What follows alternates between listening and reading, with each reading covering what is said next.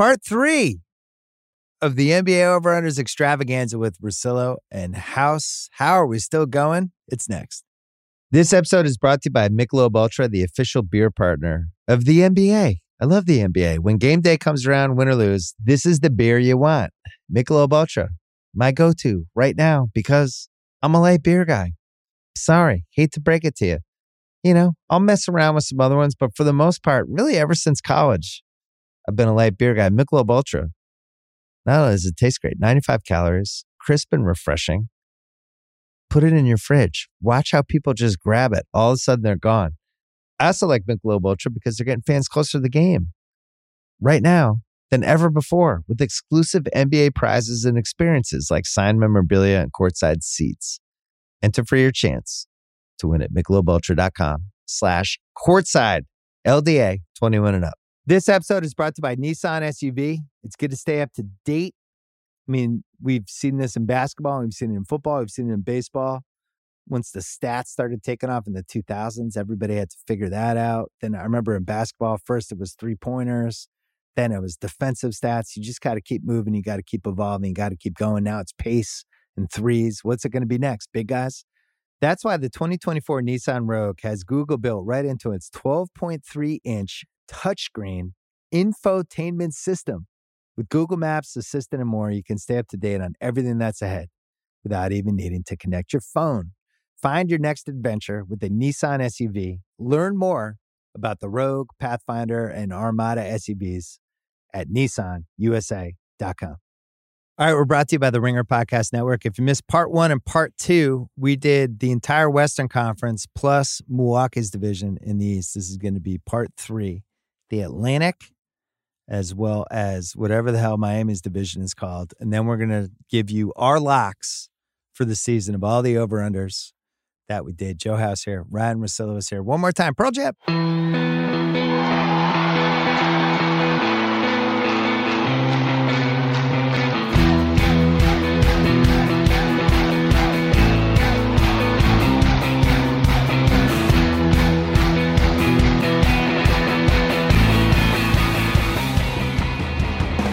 All right, guys, Boston Celtics, 54.5. They're plus 165 for the 1 seed, plus 380 for the title, plus 175 for the conference. They were 57-25 last year. This just instinctively feels like an over to me, but I don't trust myself because it's my favorite team. But I do think like the Holiday White thing is going to be awesome. And there's a lot of ways to talk about this team. What's the number one thing you're looking at, Russillo? Their guys play. I mean, other than Porzingis, their guys play. Yeah. So that's why they feel like a safer over for one of the highest projected teams of any number you can find. So, usually somebody wins a conference like mid to high 50s. And considering like a 58, right. 59, 60 range. So I love the depth. I love the versatility. Porzingis scares the shit out of me. But even without him, I think they win a lot of games. House, there was this moment, the first preseason game, they put Porzingis in the corner in the Al Horford spot, and Tatum had the ball, or somebody had it, and they swung around, and they threw it to him. He was open, but then somebody closed out on him, but he's 7'3", and he just shot a wide-open three over the guy, and I was like, oh. I just think this is a nice spot for Porzingis. I have no idea if he can play healthy, and they're going to post him up, and he's going to have these incredible defensive guards. All he's going to have to do is protect the rim. I'm sure there's going to be a couple teams that try to pound him and exploit him. What did you see from him last year that makes you think he could be the missing piece for a Boston Celtics title? His versatility. He absolutely gets it going sometimes, and you can kind of tell right away if he's in his rhythm. And he surprisingly would go down and mix it up a little bit. Now, defensively, he can't be under the basket. If he's under the basket, it's a bucket. He's a guaranteed bucket against. Who was the guy who caught him last year? Vucevic absolutely annihilated him. Yeah, that Bulls game. I'm telling you, they just parked him down below there and let Vucevic put him in the torture chamber, and he did it. The biggest question mark to me isn't the fit of Porzingis, because I think it'll work great. Like you know, he I'll knock on wood for it. He should be like not in harm's way with the construction of this team and that roster. The question to me with the Celtics, and the only like reservation I have, what's the defensive identity? You lost the two stalwarts, the real plus Grant Williams. I mean, I know Grant Williams and Joe Maz couldn't get on the same page. They couldn't figure out, the right role for Williams. But those are like tough guys, tough attitudes. right. They got out extended to the perimeter. They had the commitment to do that. What's the defensive identity of this team? Well, Drew's a better defender than Smart is. I Yeah, think. and it's not even No close. argument. Right. No argument So- whatsoever.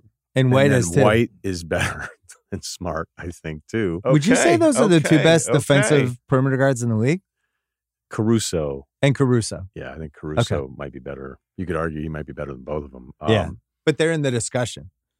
Yeah. I mean, some people look at White as just being too small, and Miami was looking to attack him, and sometimes it looked like it was like, oh, wait, White's just overmatched at this level when it matters. But I think, the most basic thing you're asking for from your perimeter guys is just don't screw it up by not knowing what we're doing. Mm-hmm. And White is definitely smart with that. Look, the Rob Williams part of it, it's a luxury, but I'm telling you, every few weeks he would land and you'd go, oh, he's hurt? No, he's not hurt. Wait, he's hurt. He's playing. I can't tell if he's hurt or not. I'm just telling Portland fans, get used to it because it's constant. And if your team is trying to win a championship and you're banking on him being healthy all the time, What would you compare him to for a purchase in Manhattan Beach, like a golf cart that keeps breaking down? It seems like an awesome idea to have a golf cart. I think it is a lot like the golf cart, but not because it's breaking down. It's like, well, hey, I don't drive drunk, but it's a golf cart. Right? So you're like, I'm not really doing anything wrong. It's just a golf cart. How fast can I go? Rob Williams, the golf cart. Right. I think their defensive identity is the Drew, Derek White, and Tatum, who I think is going to play really hard this year because I think he's excited that this is his team. I think he is an MVP candidate. I'm not going to pick it, but I think this team's going to really give a shit in the regular season. And I think there's going to be an attitude and identity with them because they have a bunch of guys who play hard. After what happened last year, losing to Miami, yeah, there's no reason, who are they to think that they can just mail it in this year and then see what happens? They should be furious about what happens. They also have a bunch of bench guys that I think are going to give a shit. Like Pritchard, who they paid, but I think Pritchard is, I don't think it's going to happen, but you don't think Pritchard is as the 6th man of the year conversation with people in a circle? I think I could do it. 25 minutes a game. Yeah, I'm going to be a top 5 3-point shooter. Pritchard's an irrational confidence guy. I like Brissett. I think Jordan Walsh is going to be a fan favorite. I think their bench is going to come in and swing some home games. I don't trust it on the road as much, but the top 6 is great. Horford should not play more than 1,200 minutes max. I would just keep him in the garage with one of those car covers on. What they got from him last year. But you could even see then him being so good all last year. I don't know if that's why he was on fumes at the end, but that was a big win. He couldn't move in the playoffs, or he couldn't move against Miami. He couldn't make any shots. Russillo, if they're wrong about Joe Mazzulla, is that the biggest mistake anyone made this summer? Because if they're wrong about him, they basically went all in and they said it was everybody else's fault. And if we just get this guy. Well, did they say that? They basically said it. I don't know. Does that mean they believe it? I think I just don't know how you can do that job the first year and not be making mistakes all the time. Especially with barely any assistants. Right. That's the point. How about Jeff Van Gundy in the mix? Well, this is a whole thing. Guy. Look at what they did assistant coach wise. This is what one of the bits of research I did was let's be honest. Yeah. But I wanted to see how they built this up because I'm genuinely curious about forecasting the Celtics team. It was this Jeff Van Gundy thing, which was funny, senior advisor, but they brought in Sam Cassell. Good. And Charles Lee, who everybody loves. Really good. Yeah. Right? The first assistant under Coach Bud on the 21 winning Bucks team. And then Emil Jefferson, Tatum's guy from Duke. Phil Presley. That's doing it right. It wasn't their fault that Ime had the issue that he had. And they get rid of Smart and they get rid of Grant, who were the two guys that he clashed with last year. So they have cleared the fucking runway for this guy. They plowed all the snow off it. They changed the plane tires and they gave this guy a nice plane. And we're going to find out if he's a good coach or not, because I have no idea if he is or not. I don't. And Russillo doesn't either. I will tell you that there are people that I trust that really do like him. Yeah.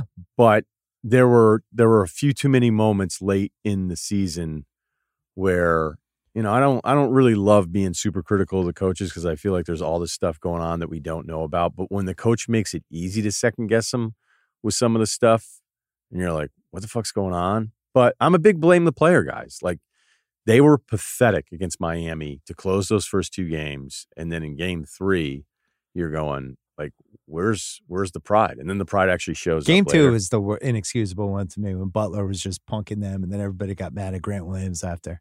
Listen, they're out of excuses. This is a 7-year run now, and they have, if not the most talented team, one of the most talented teams. Yeah. Tatum's 26.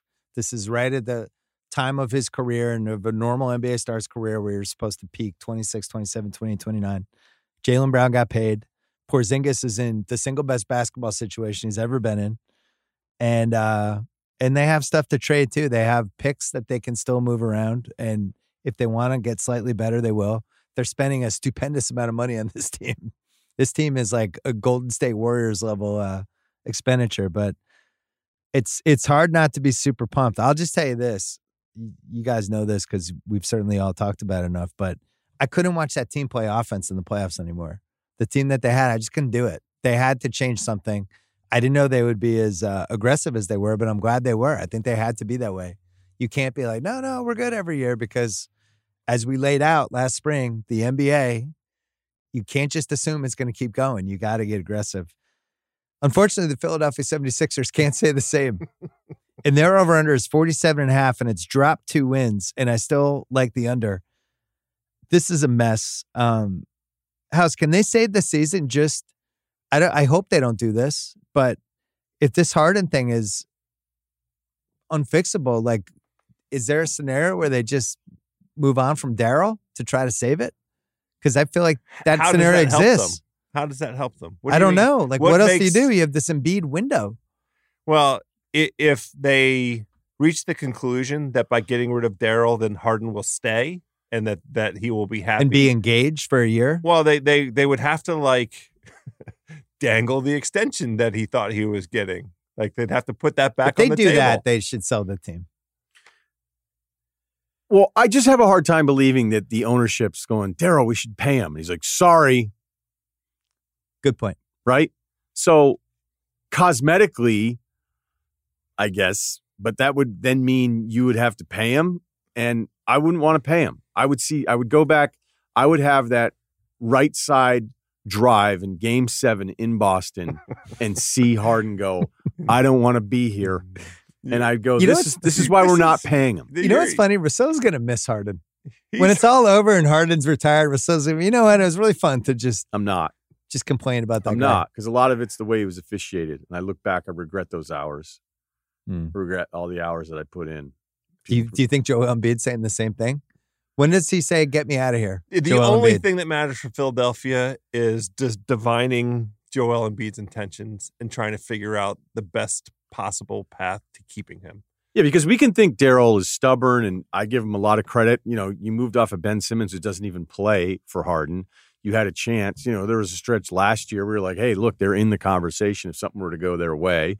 I think we all agree, as we touched on earlier, Embiid kind of gets this collective pass about not being that successful in the playoffs, where other guys with his profile would start really getting beat up on the talk shows. I mean, it doesn't mean like, hey guys, let's remind ourselves this year to shit on Embiid more, because I like him. You know what I mean? Like, I haven't really wanted to do that. But there's some real proof that, like, some of the stuff I would say about Westbrook not getting out of the first round, like, I could apply it the same way to Embiid. And the idea, too, that if you have an old traditional center initiating your offense in crunch time playoff possessions, does the game even work that way anymore? Especially over the course of 2 weeks when you just get to watch every single thing. 400 minutes of it or whatever it ends up being. And he's a little late on the doubles. There's still some stuff with him where I'm like, man, how can you not feel some of this pressure and all these different things happening? So, look, as much as we're sifting through the Embiid part of this, and Daryl will be like, my price is my price, and, you know, all this different stuff, there may be a play here where with Simmons, it wasn't dire enough, where it could be dire enough that, like, there may be a move initiated based exactly, House, on what you said about, like, making sure Embiid realizes we're on his side in this more so than hanging out for every last asset. It would be interesting if Embiid just came out and was like, I'm fucking tired of this. Like, I really want to win a title and they've got to fix this. I wonder how that would be, because part of it you would go, yeah, you. But I mean, direct it toward Harden and be like, you know what, man, you opted in. Like, we were really good last year and the East is worse. Like, let's try to win a title together. Stop bitching about all this other stuff. Like, we're right here. We should have beaten Boston last year. You have to play better. You opted in. Like, you opted in, dude. You want to make this money. They got rid of the coach that you wanted them to get rid of. Right. They brought in Nick Nurse, who won a title 4 or 5 years ago. I think that's the very same conversation you guys are sort of walking through. It could be the other way, like him going to management and saying, do what it takes to keep James. I like James. James made me the mother effing MVP of the league. We got very far into Not positive. He feels this way, though. I don't think he feels this way. I don't think he feels this way. This is the question. This is what I'm saying. You got to divine his intentions. Did you watch Game 6 and Game 7 of the Boston series? He was hurt. He's going to say James to everybody, Harden was, or Embiid? No, Embiid. So I'm we saying, didn't get did you the best see the James version. Harden part? But James Harden carried them into Game 6 and Game 7. They Wow. weren't in He had that. 2 good games. There was no competition otherwise without James Harden. This is the carrying James them this Harden far. truth. I'm trying to tell you what the other side of this might look like, but it's all up to Embiid. It's Joel Embiid's call. If he went to Morey and said, get it done with James Harden and let's go to war. I mean, Nick Nurse, I think, could figure out a way to make this work. I have a lot of respect some of the for stuff Nurse. coming from there where it's like kind of veiled dock shots? Yeah. It's like a lot more movement this year. Yeah, It'd be nice to be in an offense where the ball moves around. Like, it's just like subtle little No, I'm tweaks looking like forward to That's some Harden of the off the Tobias ball Harris cutting. stuff. Yeah, it was Doc holding him back. Yeah. No, Harden's, I mean, Can't he wait. moves like a lot Ginobili-like. Or the way he moves with that ball. I just love when, like, they used to do the same shit with LeBron. Be like, oh, now he's going to get out, like, push the get out. He's tempo. going to run way more. Right, now. like he's way more athletes. Yeah. And it's like, actually, he's one of the slower paced guys because Yeah. he's so good at dissecting what happens. So you can Yeah. talk about whatever you want to do. The guy's going to default back to what he's comfortable with. So that's what basketball is. Especially as you get older. Yeah. Philly owns their own first-round pick this year, but they can't really trade it because they have a protected pick to OKC in 25 and then another protected pick to Brooklyn in 27. They have their own first in 29 and 30. They don't really have a lot of avenues to improve this team. I still feel like they should have gone after Dame because as I said when it was happening, like I just thought they had a 2 or 3 year window here with Embiid. And I think the window might have slammed shut. So you would have done Maxey and I would have tried to trade Maxey to a third team, tried to get those picks and just tried to figure out some sort of package to try to get Dame with and put him with Embiid and see if I have a better chance. But I think they're thinking we can turn Harden into more stuff, keep Maxey. I just don't think they're going to be able to turn Harden into more stuff. I don't think there's a deal for him. I wonder how much the Simmons thing motivates Morey to go like, well, look, everybody, remember? Yeah. Like other GMs would have given in. Other GMs would say, hey, we just need to turn the page on this thing. He waited and waited and waited. But the Ironically, difference is Harden is like one of the great saboteurs we've ever had in any sport. Like Ben Simmons just went to London and went to clubs and he disappeared. He checked out. James and Harden just like is Clutch will save me on this. He's not disappearing. Harden's like, I'm going to be here and you guys are all going to be fucking miserable. And every like 3 days, I'm going to do something because he knows how to do this. But it's different though, because he still is hoping for the contract. That's so true. Unless he thinks, that's why I just can't wait. I can't wait to see what's going to happen. Like, is he going to actually sabotage the situation to get out, then while also demanding a new deal worth $180 million? He also doesn't seem to understand that the other 29 teams in the league have watched the behavior, right? So it's like, if you have some neighbor and they had a dog and you saw the dog attack multiple neighbors, right? And the neighbor came to you and was like, do you want to adopt my dog? Really nice looking German Shepherd. I'm like, no. Talking about Biden's dog? Yeah. Oh. I mean, I know we don't talk politics Commander? a lot on this pod. Commander Biden. Yeah. Biden comes to you. It's like, hey, Commander needs a Joe, home. can we talk about your dog? He bit at least 11 Secret Service agents. But yeah, I mean, at some point, the behavior is the behavior, and the other teams see this and like, well, we trade for this guy. Well, what if he becomes unhappy in 3 months? No, you're right. But I think when you're really this special and you've been this special at something for this long and it's actually gone your way so many times, people just talk themselves into it. Yeah, and I also think, like, look, there's a sense around the league too that the agents that he's working with, like, if you had a Clutch, if you had one of the like the real foundational agents, then maybe like this is power. This is the part of the agent game that most of us overlook or don't understand. Is that, like, when there's a guy who's really valuable to a team, that opens up doors for, like, the agent to have power with that team. Yeah. Okay. And, you know, everyone looked at Lamar Jackson's deal and said, oh, remember all of you that said he needed an agent? It's like, well, he still didn't really get what he wanted. He wanted to be traded. And if you want to be traded, you have to have something that your agent can, like, barter, meaning other clients or, hey, down the road. Because as you know, and I know you hate it and we argue about it all the time, like, there are simply just transactions done where the team does the agent a favor.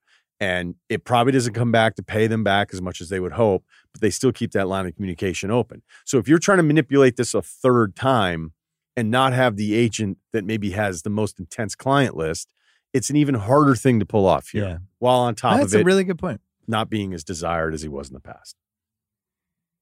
They started 9-9 last year, House, and went 45-19, won 54 games. They were basically the team with the best record in the league for the last 3/4 of the season. Harden missed 24 games, Maxey missed 22, and Embiid missed 16. That's a ton of wins for how many games? Yeah. So it's dropped enough that I'm not positive it's a lock for me.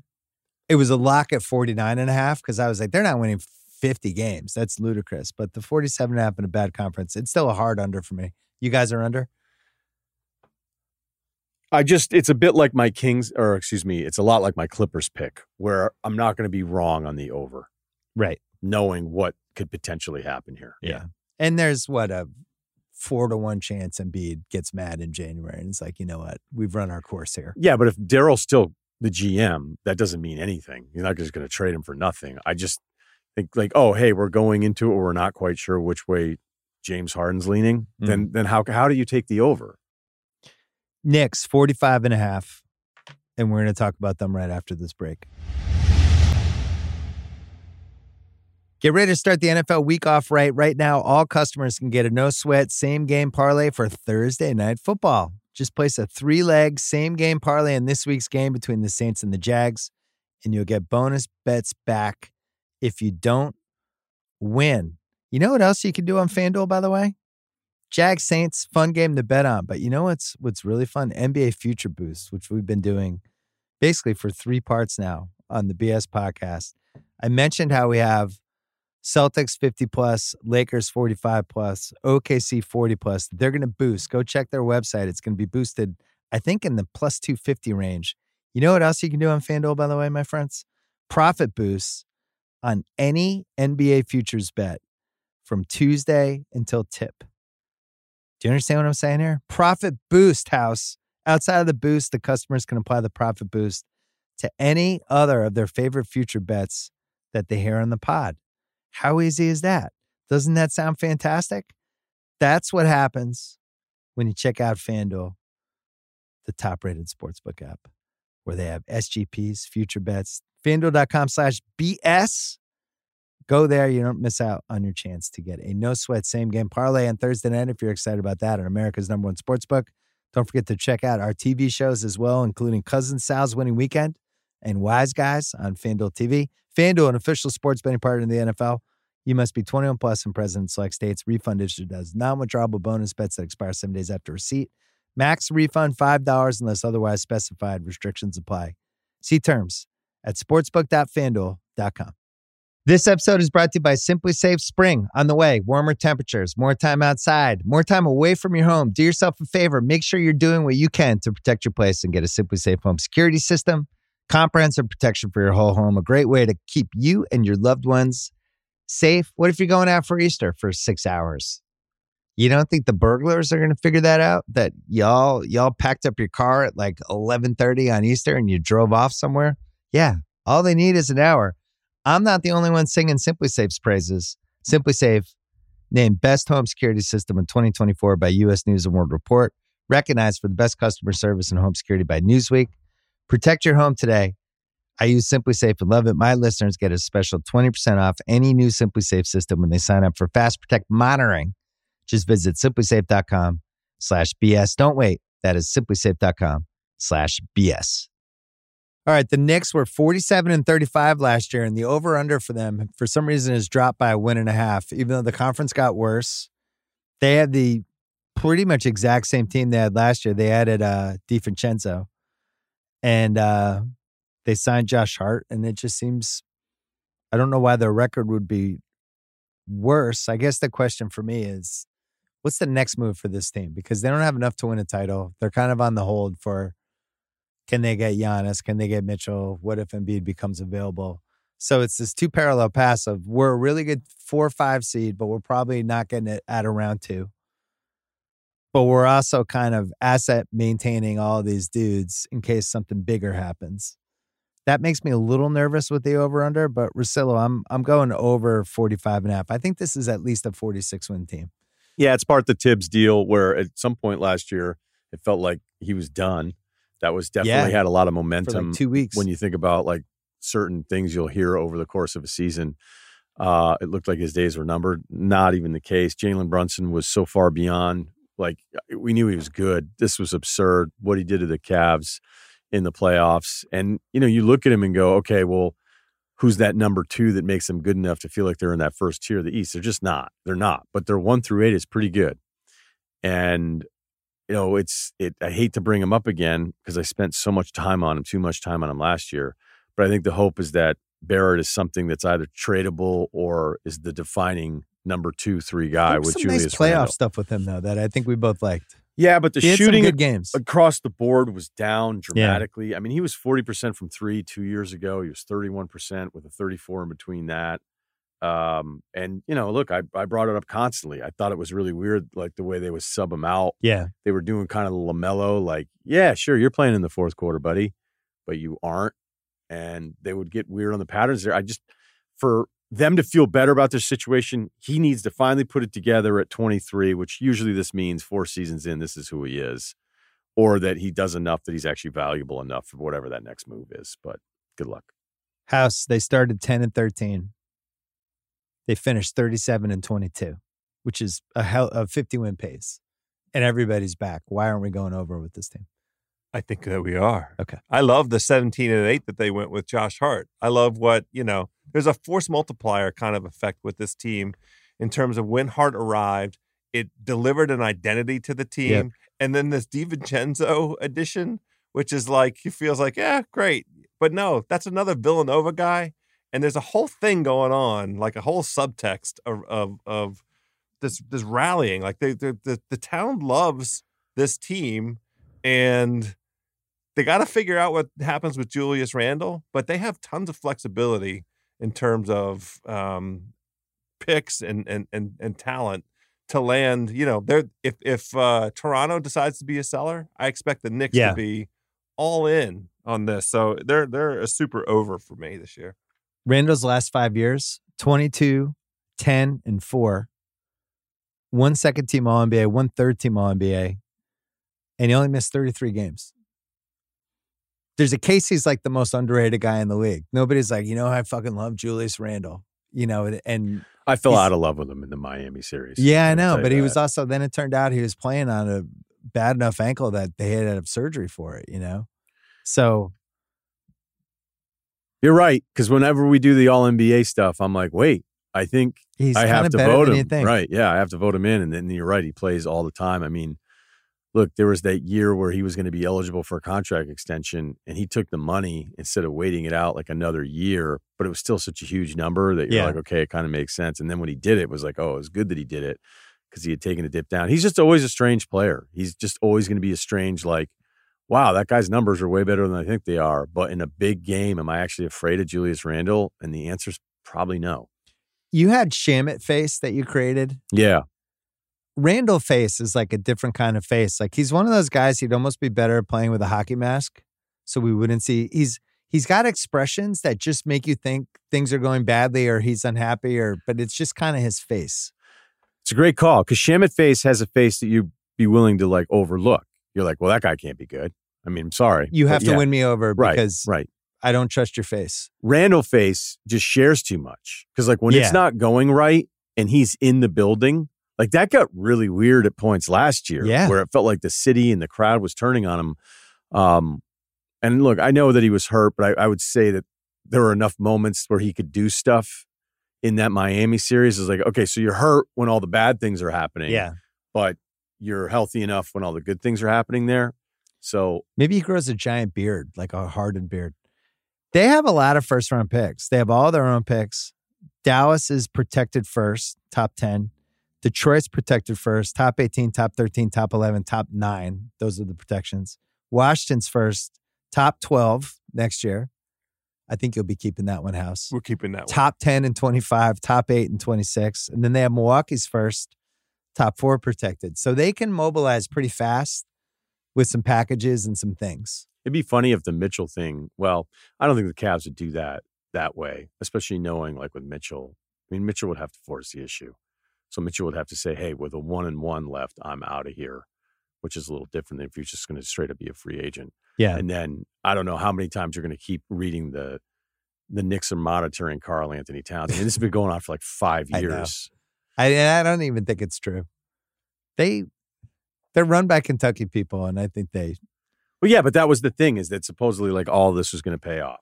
Yeah. And it, they've done a really good job with what they have to this point, but landing that big guy. And they could have done the Mitchell trade. They didn't.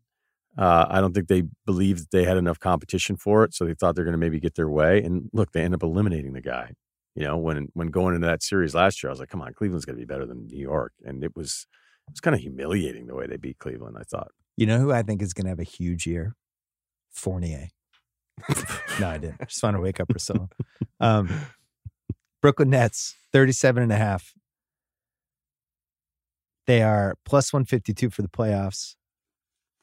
I personally think they blew it not going for Dame Lillard. So here's where it gets tough, because I don't like this team, and they are making Ben Simmons the point forward.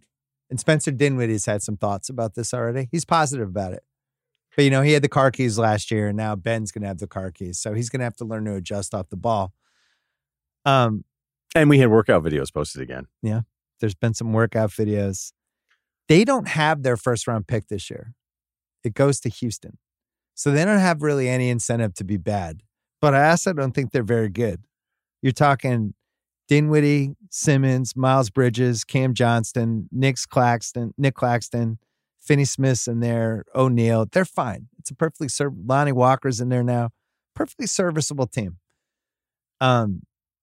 Is it okay if I just never believe in Ben Simmons again?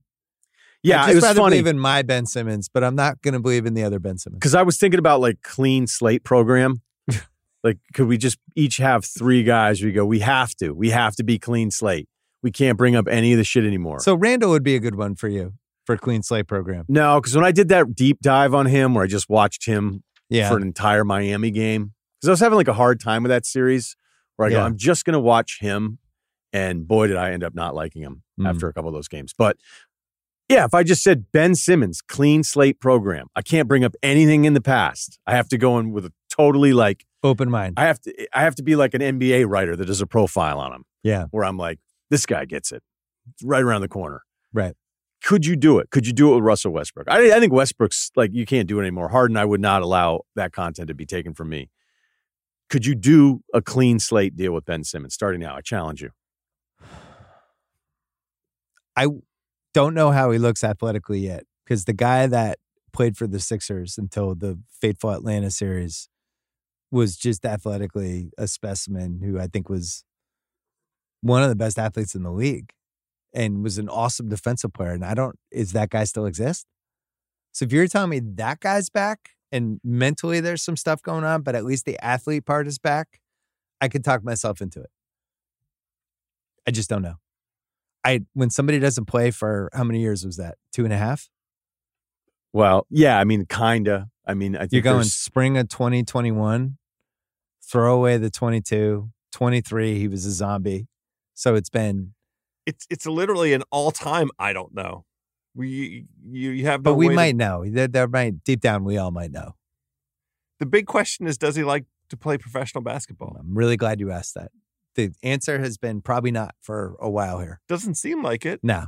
But what if he decides that he does? He's really good He's at young. He's really good at saying all the right things when basketball isn't scheduled. Like August, great quotes. Look, if it were just his health, that'd be one thing. I think he is mentally shot. Yeah. No coming back. He's a kid, though. Well, that determines the over-under, because if you don't think he's going to be good for them this year, I don't see how they hit the over. I don't think he was I still think they're getting 35-47 team. You remember, I think it was a Boston game where he had 1 million assists in the first half, and they actually took him out of the rotation to close the game because it was getting a little tighter. Yeah. And he was starting to revert to, I don't really want to make decisions here with the ball. And they ended up yanking him from him. Now, if that's because of his back, okay, that's what he tells us all the time, and that he's back, he's ready to go. I think the biggest thing with Brooklyn here is they built up so much equity despite the weird turnover they had with Kyrie. And they were 11-12 games over 500. They make that trade. They basically play like 3 to 4 games under 500 with this group for the like rest 25 of the way, games. but they still held on to a 6 seed. Yeah. So I think the overplay. Jedi mind trick. Yeah, so I'm going under. Yeah, I came to the same conclusion, because that one KD Kyrie stretch skewed their record, and I think they're a 35-win team. We kept thinking they were going to fall apart, but their record was already like built in to protect against it, and then everybody else around that seeding was a game or two or below 500. I really like Mikal Bridges, but if he's your number one guy and the last guy in the Jumbotron video as you're introducing the starters, the guy who's got the talcum powder, he's like, yeah, and blows it out, and then fireworks go off. I'm not that excited about my team. And again, I really like Mikal Bridges. But I love to me, him. that's 35 wins. And that's your guy. He's showing the ceiling for him is even further than what we thought it could be. Yeah. It's awesome. He's like, I would put him above Jaylen Brown. But if Jaylen Brown was the best guy in this Brooklyn Nets team, I would think they're going to win 34 games. So there you go. House, you're in on the under as well? Yeah, I'm in on the under. Okay. I feel bad. I can't invest in din shitty. Wow. Well, that's some washed in bad blood That's stuff. right. You're right about that. This would have been a fun Dame team. I like how it worked out. It's more fun to have on Milwaukee, but it would have been fun if they just said fuck it and went after him. Toronto, 36.5. They have a new coach. New attitude. They replaced Van Vliet. They replaced Van Vliet with Dennis Schroeder. Kind of not against it. Okay. They brought in Grady Dick. They owe a top 6 protected first to San Antonio. So the question is, how good do you want to be? Does that mean they'll tank? My guess is they're probably going to try to be good. And I kind of like the team. They're 41-41 last year. I don't understand why it's 5 wins worse when really the only thing that changed was they turned Van Vliet into Schroeder. And again, I kind of like Schroeder. I thought he was good on the Lakers last year. Their chemistry was clearly off. They clearly needed a coach change. Russillo, it's an over for me. And I have them in the playoffs, I think. I'm going under. Okay, let's hear it. I do think Van Vliet was that important, although Van Vliet's a weird player where there's all these other like baked in advanced stats that tell you he's actually like terrible. Well, the problem is there was like, man, they had such bad luck in the clutch last year. And it was like, maybe they had bad luck because Fred Van Vliet was deciding every game for them, playing against like Steph Curry and Nikola Jokic. I also think there was some like massive 3-point percentage number against them that was like absurd. Yeah. So that would speak to your over call in all this. But I think Van Vliet was just really, really steady for him. And Schroeder, I've had about 7 different relationships with. We've never been better, me and Dennis. We broke up. He moved out. He's back in. We're doing great. A lot of the young guys that I've liked on this team, like I needed to be better. It's kind of like a collective Evan Mobley team. Yeah. Where there's a couple dudes like OG Anunoby's going into the Hall of Fame, obviously, for who he won't be traded for. And I think we all kind of like him, but like some of the stuff you'd hear about, like who he wasn't offered for, you're like, wait, is there another one that I'm not aware of? Well, you have a lot of barn stock. I do, but and he wasn't good last year for what we thought. Yeah, I'm also like willing to admit, hey, I got to see like some of the stuff. Like, what do you go to that's really tough to defend? Not, hey, do you get 15 shots a game? Do you have something that's really tough? And I think he and Mobley, it'd be nice if we saw something this year. What do you got, House? I mentioned in part one about how I'm a petty better, and I really don't forgive easily when a team burns me. And this team underperformed by such a significant amount last year. And I'm sick of their shit, to be honest with you. Having said all that, I'm on the over because I think that they are a 37-win team with the talent. Well, the problem is that they had an identity, and it was a successful identity, and they could be a 45 or 46-win team in the East if they maintain that identity. For whatever reason, they decided, it seems as a group, to not continue to bang the hell out of the offensive boards, to push their perimeter defense all the way out, to play relentlessly. They had this collection of guys, nobody that was taller than 6'10". Yeah. And that was the game plan, and it really worked. They had 45 or 46 wins. They came in last year, forecasted around that, slightly under it. I was like, wait a minute. I love the way that this team plays. Nick Nurse has them cooking. They have a good identity. They're an inside-outside kind of team. And collectively, for whatever reason, they're like, fuck it. This is too hard. I don't want to do this anymore. And they stopped playing the kind of relentless defense that they had, the previous season. They got really surly. Like Siakam was always pissed about stuff, it felt like. And then would you see the Messiah quotes about we were selfish last year? And he was basically, and that's what needs to change. It's like, who are you talking about? Every basketball team is run by 4 people. One of the best preparation guys, adjustment guys. Like other basketball people rave about Nick Nurse all the time. So I kind of wanted to go over, they're not, there's no way they're that far off from 40 wins or whatever, but I just don't know why in a first year, a new guy coming in, this could be the part of the demise for the Raptors where it's like, they had these pieces that were left over. Lowry's gone, Van Vliet's gone, maybe it's Siakam, and these younger players that I've all kind of liked. I'll throw Precious in the mix too. Yep. Eventually I ask myself, how come you still like this guy so fucking much? I think Schroeder could be good on this team. I really like the fit, and I wouldn't like him on most teams, I don't think, but even in the World Championships, they built that whole Germany team around him and Franz, and he was cooking like that. I thought in the playoff series, I thought he really bothered the Warriors. I thought he did a nice job Played his on ass Curry. off. You're right. I thought he did a really nice job on Jamal when they, Jamal was awesome in the playoffs, but there were one of the key moments that happened in one of those Denver games was, didn't he get kicked out? I think he got into it with somebody, or maybe it was Golden State. He got kicked out of one game, and you could feel the difference with the Lakers.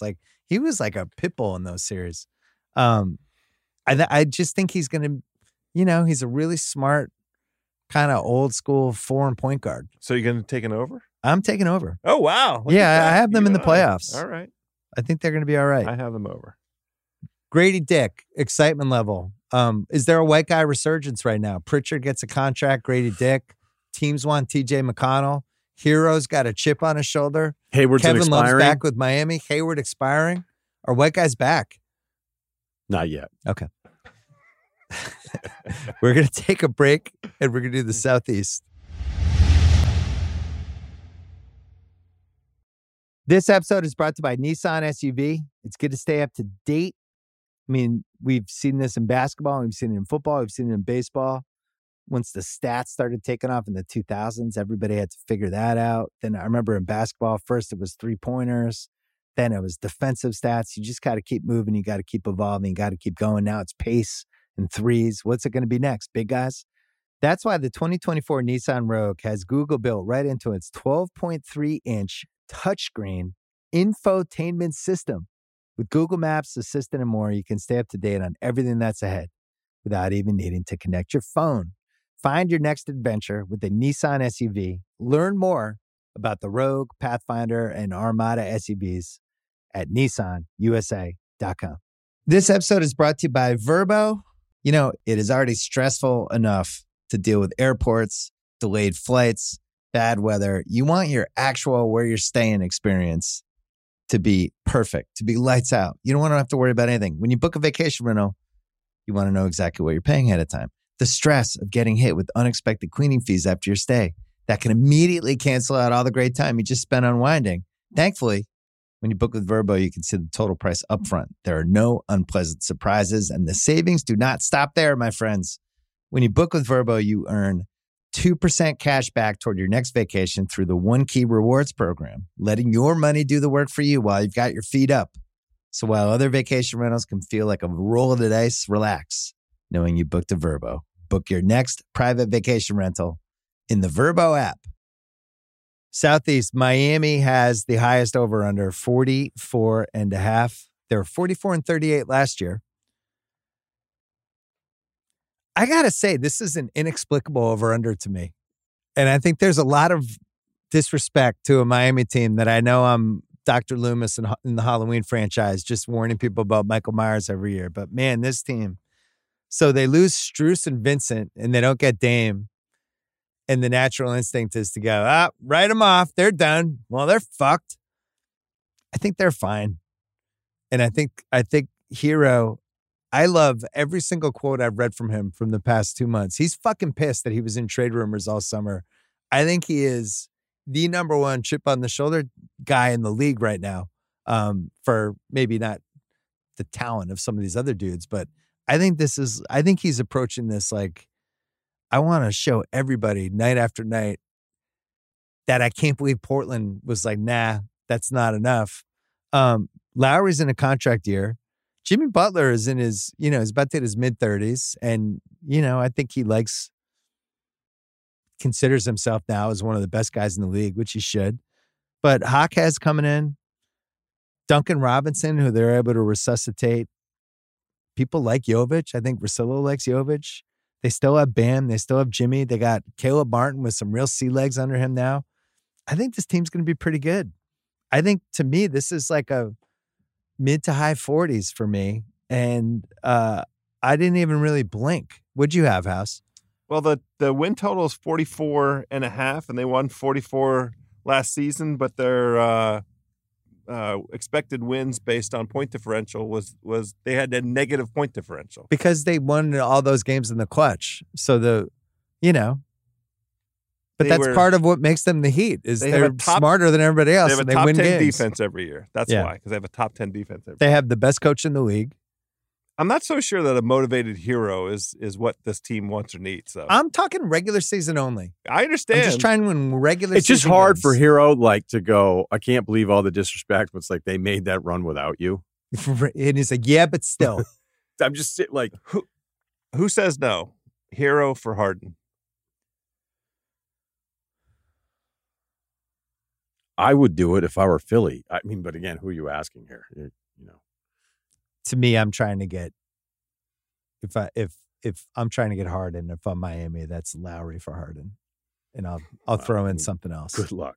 Lowry, no, but I'm not Lowry giving and up. Robinson. I'm just not giving up Hero for 1 year. Here's of what James sucks. Harden. Here's what sucks for Miami is they spent all summer thinking this was going to happen, but although I don't think it to the level of clearly when the July conversation happens at Summer League where they're not even close.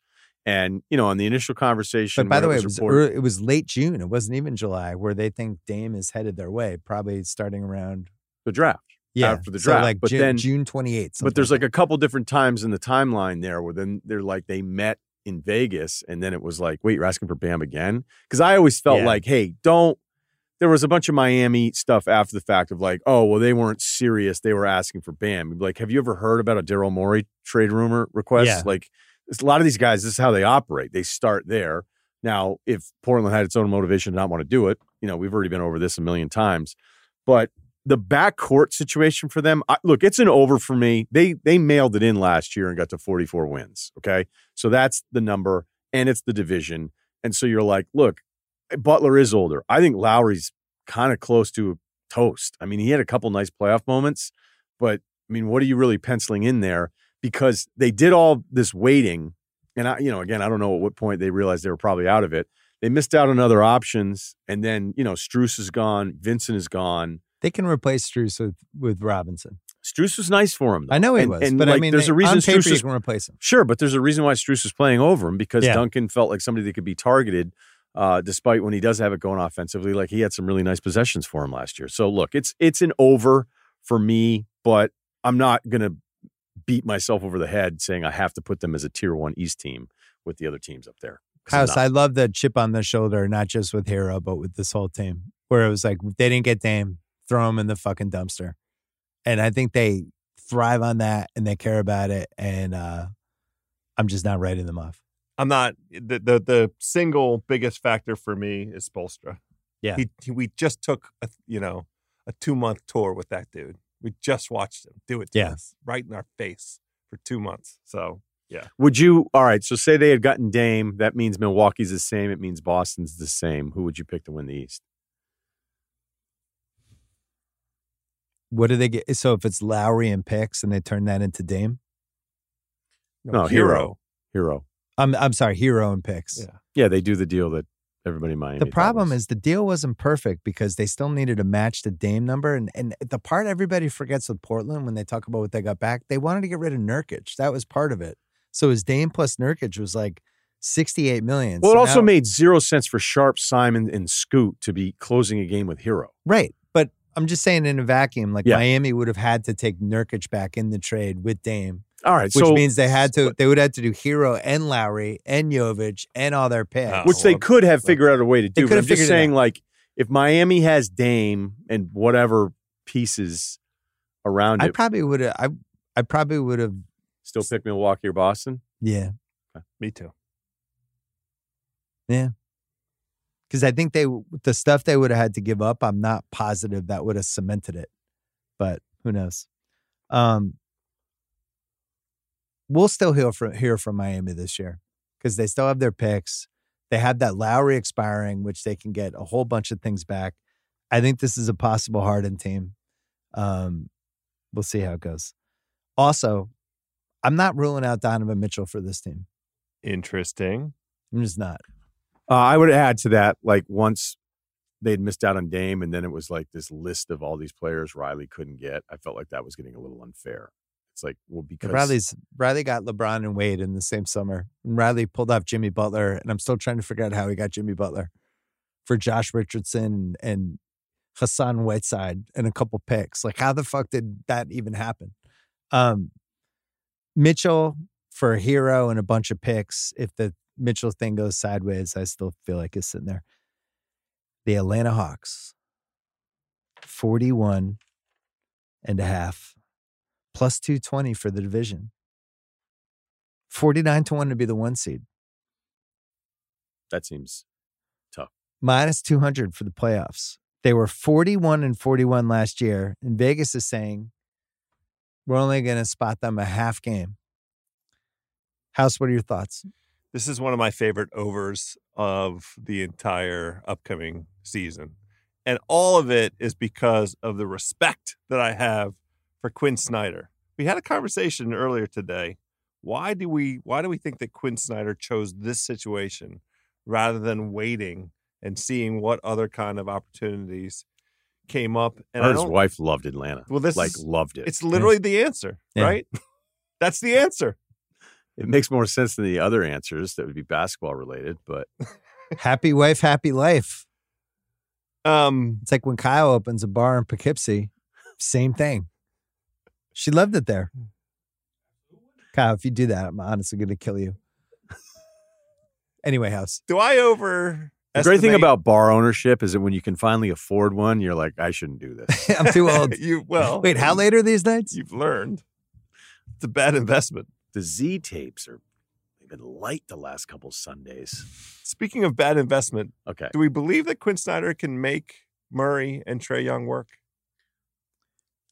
So you haven't committed to an over and under yet. I said at the outset. Over. Okay. It's one of my favorite overs on the entire board. And I love the idea of them, potentially at those odds winning the division because, something could go south with that Miami situation. And Atlanta's well poised to fill in there. Getting rid of John Collins was addition by subtraction. They had too many guys and they had to fix the minutes. What do you have, Russillo? I like the over here, and I feel good about it. I think they were kind of a mess again last year. Look, I've covered all my Hawks thoughts. Yeah. But I think they should be good enough to get 42 wins in this conference. So that's kind of what it comes down to. I mean, hell, the playoffs seem to be different because Trae will have these moments where he's still going to scare you a little bit. I think we've learned that, whether it was the Boston series last year or New York. But I don't know. There's some weird numbers you go through it, like Trae and Murray on the floor together is like only a positive, like 1.6 points better than the opposition per 100. And you're like, hey, that's supposed to be a bigger number with those two guys. And then the way they would try to split them up, like I kept watching all that different stuff. All I think is like, Hunter's going to be a little bit better, maybe a little bit more Jalen Johnson, maybe a little more Sadiq Bey, maybe not having Collins sit in the corner and miss shots.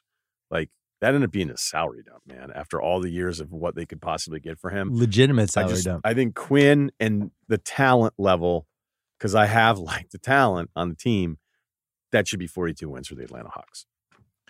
So I think this is my single favorite over of all 30. I've wagered on it. I like them for the division at plus 220. I think they're going to be a top 4 seed. And I just really like the spot for them because I think the regular season. Boston, Milwaukee, Miami, or Boston, Milwaukee, Philly? I think Boston, Milwaukee, Cleveland, Atlanta 4. Wow. So you'll have Atlanta over the Knicks, Miami, and Philly. Yeah. Well, it makes sense on your over-unders. Like if I go back and think about. I think they're this year's Sacramento, where I just think they're going to be a really good regular season team. The Quinn Snyder thing, even in the Boston series, you could feel it because Boston fucking killed them in the first 2 games. Mm-hmm. Those last 3 games were good games. And they tested Boston and they exposed some things that I think, came back to haunt the Celtics in the next couple rounds. But getting rid of Collins, who I like, was important because they had too many guys and nobody was happy. The Capella-Kongwu combo, that's a real fucking center combo. Those guys play together. They're like 22 and 19 a game. Like they have, I think they overwhelm Miami in that play-in game. Hunter, we'll see. Maybe it's AJ Griffin in that wing spot. Maybe AJ Griffin's even a better bet. I still like the Bogdanovich as the third guard with these guys. And from Trae, this is like he takes a lot of shit. I could see him having a huge year, and I think this is going to be a hard team to play. We already know he can put up massive stats, but it's going to have to feel like. But can you not go? Right. I think the most they've ever won was 43. They had that run in the playoffs. I like this team, and the Quinn Snyder thing is the number one reason for me because I just don't think they had good coaching. I don't think Lloyd Pierce was a good coach. I don't think Nate McMillan was a good coach. I think Nate McMillan was better than Lloyd Pierce, who was terrible. But for the most part, this team just always looked like a mess to me. Maybe, but I also know this team loved going to the media telling everybody it was the coach's fault, too. That's true. So from a Trae standpoint, this feels like a fork in the road for him in a lot of ways this season. I know he's young. I know he's got years ahead of him, but you get to the point where you start developing bad habits as a player. And if you're just a good stats, mediocre team guy, you kind of just end up that way. He's been in the league since 2018. So what are you? Can you make other guys better? Is it just everything has to be built around you? How do you measure success? I just think this team's going to rise to the occasion. I like their rebounding. I like Bey on this team too. So you think he figures out how to be the guy where it's not just the numbers, where it's like everybody's. Yeah, like pick your spots. Mm-hmm. And that's where like somebody like Quinn Snyder, I think, could really help him. Right? Sometimes it's not great for us if you take 31 shots, right? I know you had 40 tonight, but this and this and this didn't happen. Maybe the Patty Mills doing some veteran stewardship. I'll tell you another thing for the chalkboard, for the whiteboard for Atlanta. I wanted my big FanDuel boost this year, which I've won the last 2 years. I wanted it to be Celtics 50+ wins, Lakers 45+ wins, and Atlanta 40+ wins. And it's like the way it gets boosted would be around plus 250 when we end up doing it. And they asked if I could replace Atlanta with OKC because they said Atlanta was not a popular team with the betting public. Put that on your whiteboard, Atlanta. Well, they're like, put OKC in there. OKC is a little more lovable. People don't want to bet on Atlanta. That was an actual gambling take from FanDuel. Well, it's their book, so it's their number, so you can't blame them. Like, they just said Atlanta. People are like, feel like they know it. Tiny juice on the over, minus 112 on the over. All right, we're all going over on Atlanta. That's definitely going to be a lock for me. Well, now it gets interesting. Well, we have 3 teams left. You know what? Actually, let's do Charlotte first, and then we'll finish with Orlando. I thought you said it gets interesting. Well, I'm going to get Charlotte out of the way. Charlotte's over-under is 31.5. No Kai Jones. So Kai Jones is gone. Gone. And the over-under did not move. Has anyone ever requested a trade and then been cut? How about 30 for 30 about the Kai Jones book night draft? The 11th and 19th picks, just 0-2. I like book night. I knew Kai Jones. It was limited, but like his journey over the last couple months was fascinating. Leave it at that. The number didn't move. I predict his social media presence to maybe be even a little more extensive than it's been. So starting 5 of this team looks fine. LaMelo, Rozier, Brandon Miller, PJ Washington, and Williams. It's like, all right, that's solid on paper. The bench, it falls off a cliff. Hayward's probably their best bench guy. This was a violent under for me. And then it's been a sexy analytics team. Pretty much everybody is saying over for this. So the over 31.5. I just don't personally see it. What do you think, House? I'm on the over, and I think it's because last season I'm treating as an aberration. They're 27 and 55, and LaMelo missed at least half the season. I think that they're the team, a couple years ago that what did they win? 43 wins in 2021-22, and then 38 wins. Yeah, I forgot to mention the Bridges coming back. So you could say 4 of the 5 starters from the 43-win team from 2 years ago are back. But the conference was also worse 2 years ago. Right, because when you go, all right, LaMelo played 36, Hayward played 50, although what do you really pencil? Pencil the 50 in every year for Hayward. That's true. Bridges plays 0. You're like, wait. But if you go back to 2 years ago and then won 43, I thought that was one of the most impressive seasons anyone had in the league. Yeah, you were saying that at the time. You were like, this team is the all-time overachieve. This is a 25-win team. They're in all these games in the fourth quarter. That's why, I just thought it was like, of course, Jordan would be like, oh, Borrego, we got to move on. But like, do you realize what this guy has helped you do? And, LaMelo playing 70 games means what? I mean, he has been statistically better than I thought he'd be. He's more fun. He's in a weird lane where he's like a rock star of a player because of the way he plays and the personality and the social media pieces everything. Of it. But LaMelo Ball is a problem. #problem. But clearly, there needs to be something else to his game to round out wins or losses here. And he's kind of avoided all of this stuff. Like he's gotten all the good parts. Yeah, but I think there's a lot some of appalling playmaking at the end of games. Appalling. I don't know. I imagine him being around for the full season. It's weird because for me, the first time I was like, oh my God, it's a 30. And then I started digging into it a little bit more. I was like, am I actually going to say over for the Hornets? And I'm not.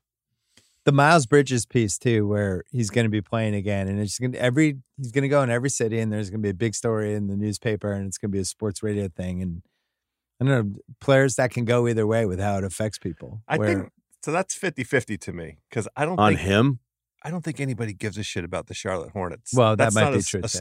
They're not coming to town, and there's a story about this guy. He hasn't played in 2 years, and he's going to be one of the most villainized guys in the league. And how that affects him, I guess we'll see. Just talking about it from gambling purposes. I understand. I bet it hard when it was at 30.5. It's at the book right now at 31.5. It's still an over for me. I think Why didn't you tell me? I would have talked you out of this. No. I think they have 7 guys that can play, and 30 is such a low bar. I'm for them to hit this. Brandon Miller has got to be good immediately. So Russillo, I defer to you. Well, because I think that's the way they hit. Yeah, right. That's exactly. He's legit good, even a little better than Keegan Murray last year in the Kings. And I think he's going to be really good. Well, so then maybe they hit it. But by the way, Bridges played in 21-22. He played 80 games, and he was awesome. He was 20 points a game. Yeah, 27 and 4. Yeah. The season he missed was last season. He didn't miss 2 seasons. He's been 35% from. He's going to make $40 million a year. All right, so you guys are going over. I think I just switched it to over. I can't believe it. I just did it. I'm going under. I just can't live with myself otherwise. This episode is brought to you by BetterHelp.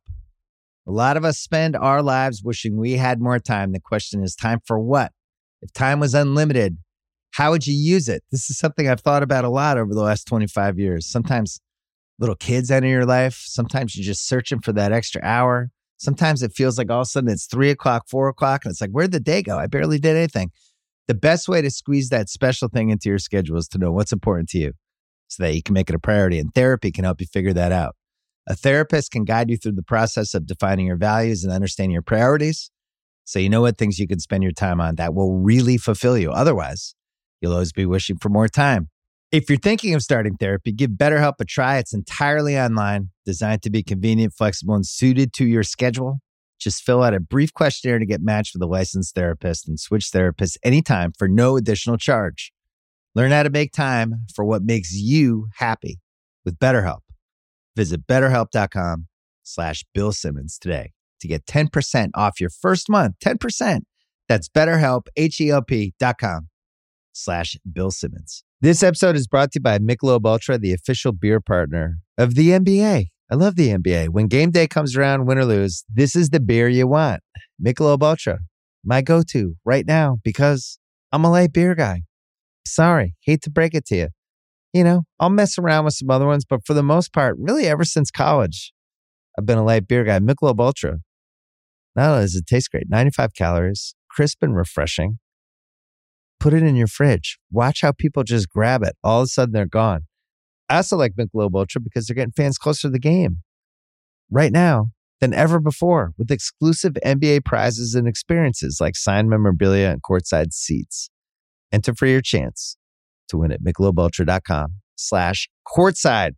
LDA 21 and up. All right, now it gets fun. The Orlando Magic. Steve Cerruti in the house for this. He flew cross country just so we can talk to him about the Orlando Magic over-under of 37.5. That's not the only reason he flew across country. We also wanted to see him. Wanted to feed him. Plus 900 for the division. Just mentioning that. Plus 172 for the playoffs. Last year, they were 34-48. And House, it's only 4 more wins and they hit the over. What do you got? I'm not just saying this because Cerruti's sitting here. I like the over. Okay. I like this team. All right. This is also one of these ones where their best player just was on a massive stage. Both of them. They're two best players. Sure. Yeah. One's better than the other, though. Franz is better. Yeah, Franz is better. There's no argument, right? Right now. Argument, but I think there's I think Paolo's going to be awesome. He's going to be awesome. Franz is better right now. Paolo's 20 years old. Yeah, that's part of the thesis for why there's a leap still for Paolo. Yeah. And he got that time. He was on that stage. Well, we found out in the World Championships that him as a 5 is the destiny of Paolo, but that's probably 2-3 years away with the muscle and stuff. Russillo, what do you got for this 37.5? Because they're still so young, I was like, wait, can you get, 38, 39 wins out of this team? But you know what? I started thinking about it. Like, if I'm that high on Paolo, like the second year guys that are special, like that's kind of when it happens. And they played so many teams so tough and they still didn't really know what the rotation is. And I think they may just collectively be like, hey, we know we drafted a lot of you guys. And again, that's sort of the Anthony Black, Suggs, Cole Anthony, Markelle Fultz, like who's getting the opportunity. I don't like the Howard pick at all. But Franz and Paolo are that good. They just are. And so I was going to say under, but I'm going over. I was leaning toward under, as I told Cerruti before the podcast, but I have too many unders. And at 37.5, I need one more over. If they were 30 wins, I go, man, that's a pretty big leap. Like, think about all the times you were watching them late in the year. We're like, they've figured something out here. You and I were talking during the year, like we were saying, like, man, if there's one team that's better than their record, it's probably Orlando. They had big wins against good teams. They lost some last second games. It worries me with the guards because but they might just say screw it and be like, we're done pretending that this is an equal opportunity position thing this many years. I think that would be smart. Suggs, Anthony Black, and Fultz. And Fultz is in a contract year. And I actually liked what I saw from Fultz last year. I think Fultz is a good guy, and he's been right about it for a long time. And Jonathan Isaac potentially coming back. I'm going to go over only because I think those two guys are going to play for 6 months and give a shit the whole time and be in games and have a couple nice big wins. It just worries me. It looks a little too obvious. I think we picked the over last year, didn't we? We did. Yeah, we hit it. One of our locks, I'm pretty sure. We hit it. We loved Orlando last year.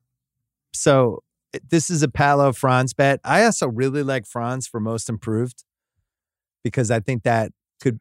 Insulting that is a Cerruti. No, remember SGA won that year when he jumped to like 27 points a game? And he was already good, but then he had that stat jump. Right. And could Franz have a stat jump? Like that? I don't know. You'd have to be the only guy and have the ball every time. His most improved odds, I think the only reason I liked it was because they were pretty high. Yeah, he's 30-1 for most improved. I could see it. All right, Cerruti, what do you got? I mean, they started 5-20 last year. That was mostly 5-20. 5-20. And that was mostly because Fultz was out, and they were like, hey, Franz and Paolo run the show, and they weren't really ready to do it. They finished 29-28. I mean, that's on pace to be the 6th seed, the 7th seed. And the conference is worse. I think that middle area is a little bit, because that middle area is dense. There's a lot of teams that are kind of the same. The Pacers are in there. I mean, their best case scenario is like maybe Brooklyn, Chicago, maybe Toronto. 2 of those teams maybe just drop off, and they get into the play-in. I mean, their number is higher than Toronto's number. Yeah. The issue is they still struggle to score, and they still don't. I mean, I've been saying this since 2010. It feels like they just don't have enough shooting, and maybe Jet Howard solves that. People didn't like that pick. I don't know. I'll wait to see what it's like. The number seems right. 37.5 seems right around where they'd win. But I mean, every play-in team last year had 40 wins. So yeah, I think it's more likely they win 40 games than it is they win like 33. So I'm biased, but I would lean over. There's a piece of it where I just want to root for it because I know I'm going to love this team as a league pass team. It'll be a top 5 for me, and I don't want to be in the back of my head rooting for the under. But I believe in the Franz Paolo combo just being a bitch to play over the course of 6 months because we're going to have that midseason tournament in December, and somebody weird is going to end up in there out of the 8, and it's going to be a team like this that just has 2 young players. And I think the cool thing, too, is those guys are willing teammates. Like, they've already gotten past the stuff that maybe frustrates me with other young guys, where the only way they think they can contribute is by shooting. I don't feel like I'm betraying Steve Kerr. He was so impressed by Paolo and just thought the guy's going to be a beast. And he probably said that publicly, but I think that whole coaching staff was like, Jesus, holy mackerel. Like, what is this guy going to be? Because they all think he's going to be a 5. I don't know how many years down the road it is, but when you think like can't even legally drink yet, what's he going to look like down the road? The beating people off the dribble stuff last year from him was just breathtaking. We talked about it a lot. There's going to be a physicality to him as he gets bigger, as he puts on muscle. And then the Franz piece, like, I don't know how good that guy can be, but he would be on the short list of who can jump up and suddenly become an all-star. The stuff he was doing, I know it's the World Championships, but the stuff he was doing was like really high level. Like, they were running everything through him. That's the poise point is the thing to me. And then that's what, Cerruti's observation about how that team had a winning record for a sustained run. That's because Franz Wagner has the poise. They could run. They're going to rebound too. The shooting is going to be the issue. And to me, it's more likely somebody like Suggs is just all of a sudden better than he was last year, or Fultz in a contract year, whatever it is. So we're all going over.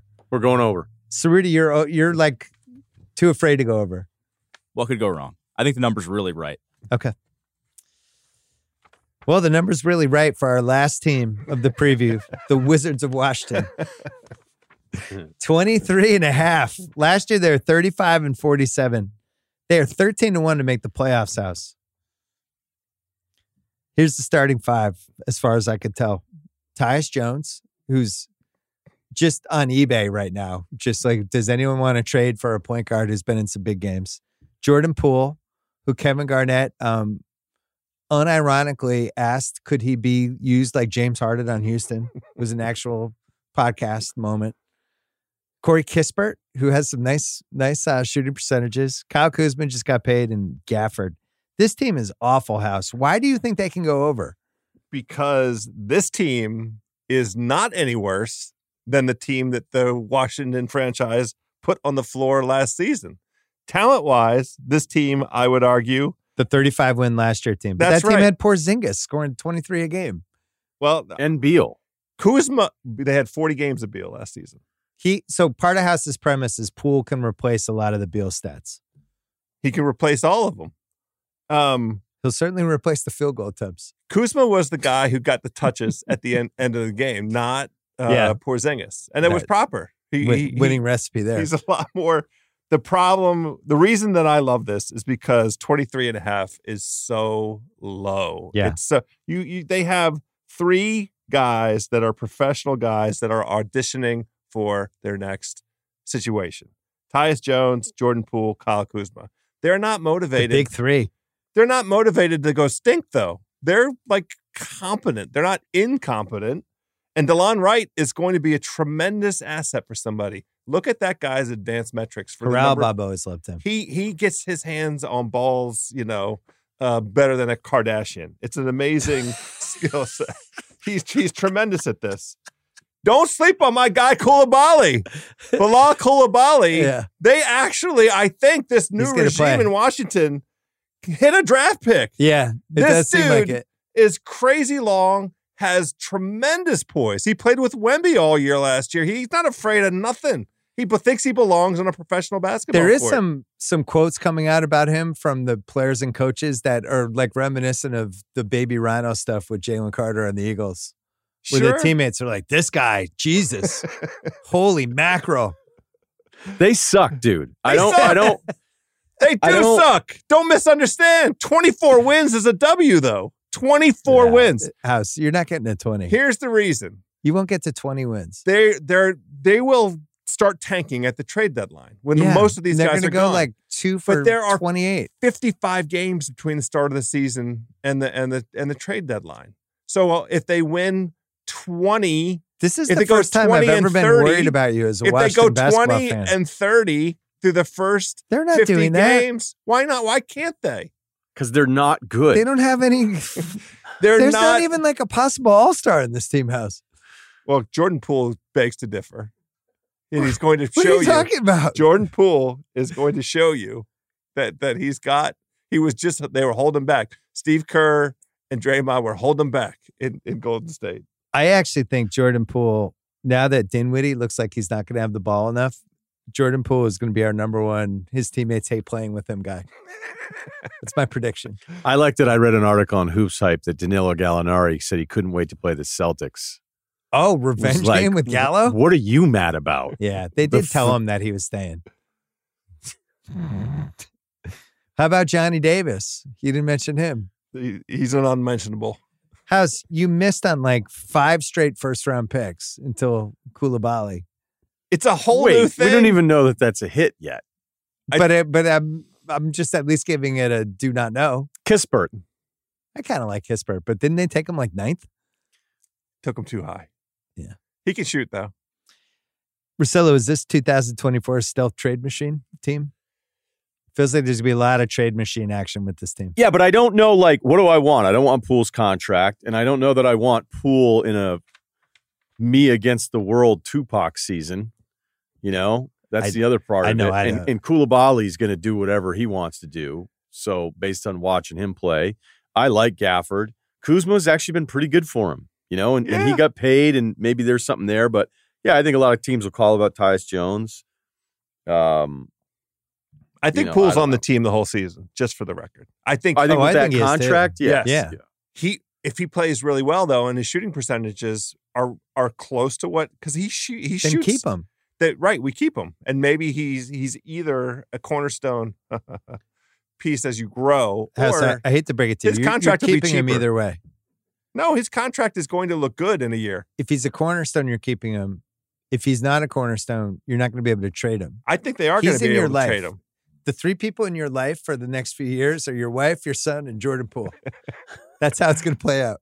I'll invite And maybe him me. over. He can have Chipotle. We like Chipotle at the household. I just don't see it. I'm going hard under. Possible You're locking lock. it? Possible Fine, lock. Fine. Go ahead. I don't just think I'd they get lock the first. They get the pole position in the lottery with this team. I don't see a There's worse too many team. professional players. Their over under is You don't 4 see a wins. worse team. You're comparing it to like Hinky's Sixers experiments. I think that's what's throwing you off here. They're better than the Spurs. They're going to be more competitive than Portland. House, your over under is 4 wins lower than every other team in the league. I think that's a mispricing. This is fascinating now. We've got some serious Wizards Usually takes. he's realistic with the Wizards too. I think the Something's other thing going is that on with House. You're we got to wrong. talk. There's tonight. nothing here that's core. There's nothing here that's like, hey, even with Wembanyama, San Antonio, even last year when they were tanking, they were still running stuff offensively. They were like doing things. Yeah. I think Detroit actually planned on being a lot better than they were last year, but then Cade goes down for there's not one guy on this Wizards roster where I think they're going to be like, well, we got to make sure we set the standard immediately, even though it's a really good front office. Who's your coach, House? Until Junior.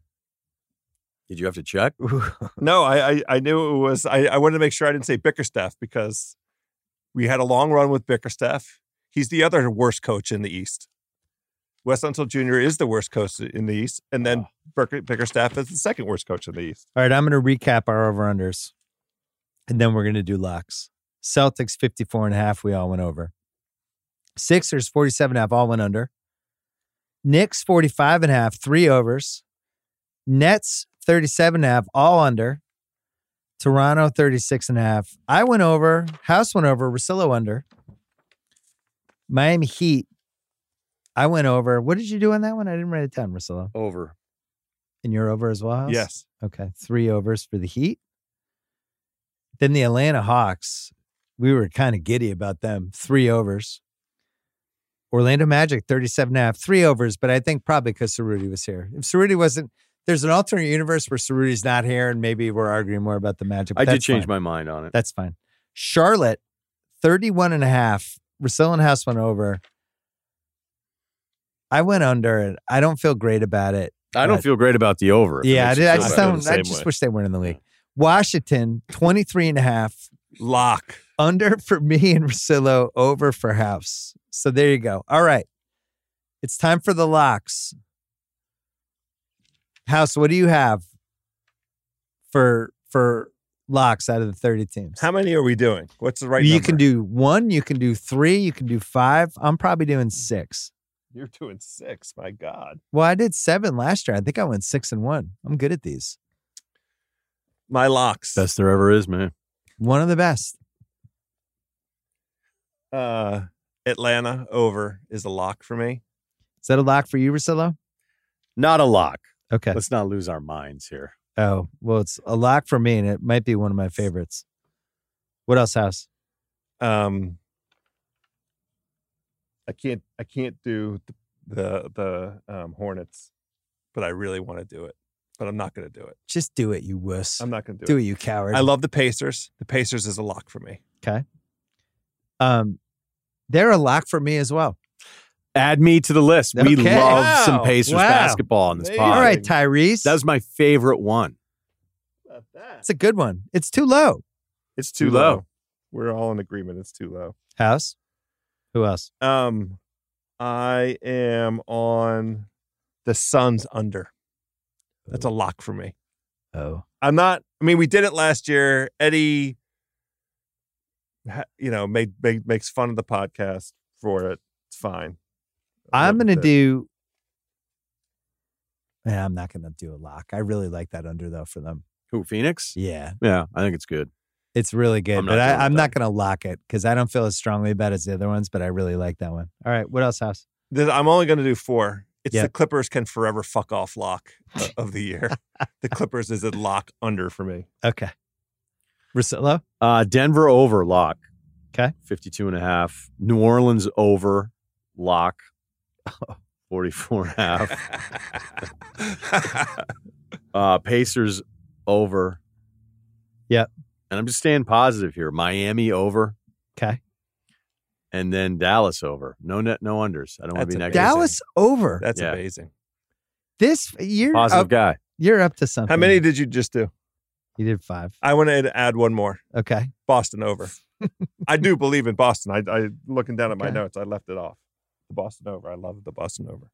I'm just stupefied by Dallas for you, Russillo. So you're saying Kyrie's going to have a normal season? No, I would never guarantee that. I just think that it's just a blind Luka bet. It would be a blind Luka, kind of like everything they did around it, and he comes in more motivated than ever before after last season being that disappointing. My locks are weirdly, I have, I think, all overs. Lakers over 47.5. Oklahoma City over 44.5. I'm really jealous of House's Phoenix under, but I'm not going to do it. I am going to do under for Portland at 27.5 because I think that team is built to not be good this year. I have the Atlanta over 41.5.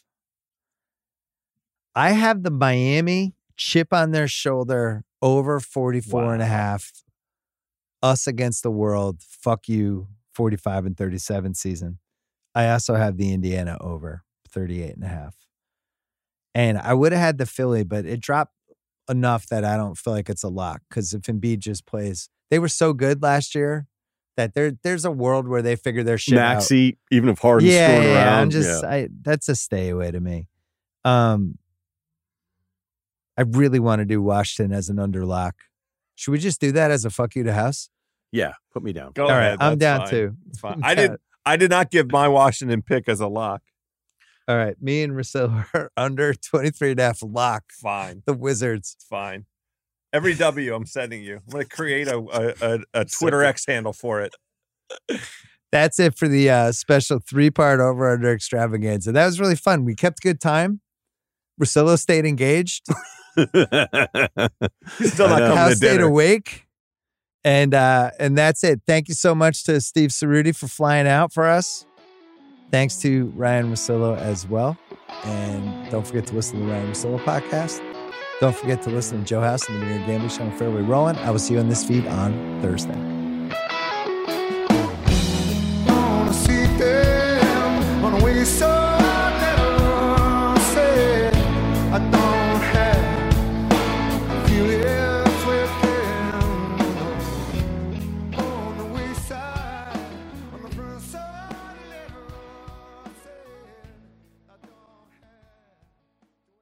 Must be 21 plus and present in select states. FanDuel is offering online sports wagering in Kansas under an agreement with Kansas Star Casino, LLC. Gambling problem? Call 1-800-GAMBLER or visit FanDuel.com/RG in Colorado, Iowa, Kentucky, Michigan, New Jersey, Ohio, Pennsylvania, Illinois, Tennessee, and Virginia. You can call 1-800-NEXT-STEP or text NEXT-STEP to 53342 in Arizona. Call 1-888-789-777 or visit ccpg.org/chat in Connecticut. 1-800-9-WITH-IT in Indiana, 1-800-522-4700 or visit ksgamblinghelp.com in Kansas, 1-877-770-STOP in Louisiana, mdgamblinghelp.org in Maryland, 1-800-gambler.net in West Virginia, or 1-800-522-4700 in Wyoming. Hope is here. Visit gamblinghelplinema.org or call 800-327-5050 for 24/7 support in Massachusetts, or call 1-877-8-HOPE-NY or text HOPE-NY in New York. This episode of the Bill Simmons Podcast is brought to you by Honey Stinger. This is a show about sports and culture opinions, but right now I want to talk sports facts, the data, the stats. Honey Stinger, sports nutrition, trusted by more than 1,500 pro and college teams. That's right, 1,500. That's all 32 pro football teams. That's 39 pro basketball teams, 29 pro baseball teams, and more that prepare, perform, and recover with the delicious taste of Honey Stinger's energy waffles, chews, gels, and bars. Honey Stinger is the one teams trust. Use code Simmons for 20% off your first order at honeystinger.com. That is SIMMONS for 20% off your first order at honeystinger.com. This episode is brought to you by Lululemon. Guys, if you're ready for a new pair of pants, try one of Lululemon's ABC pants. They're made to make you look and feel good. And there's lots of different styles to choose from. My favorite, because I walk around LA every day, I like the joggers. I'm not jogging, I'm just walking fast. But if you're working out, I would try them out. And if you want something a little sleek, maybe business-like, maybe try the ABC Slim Fit trouser. But I am a joggers guy. Once COVID happened, I was just like, I want to wear jogging pants and joggers and all kinds of soft pants as much as I possibly can, especially when I'm working out. Ultra comfortable and versatile. ABC pants are really in a league of their own. Buy a pair right now at lululemon.com.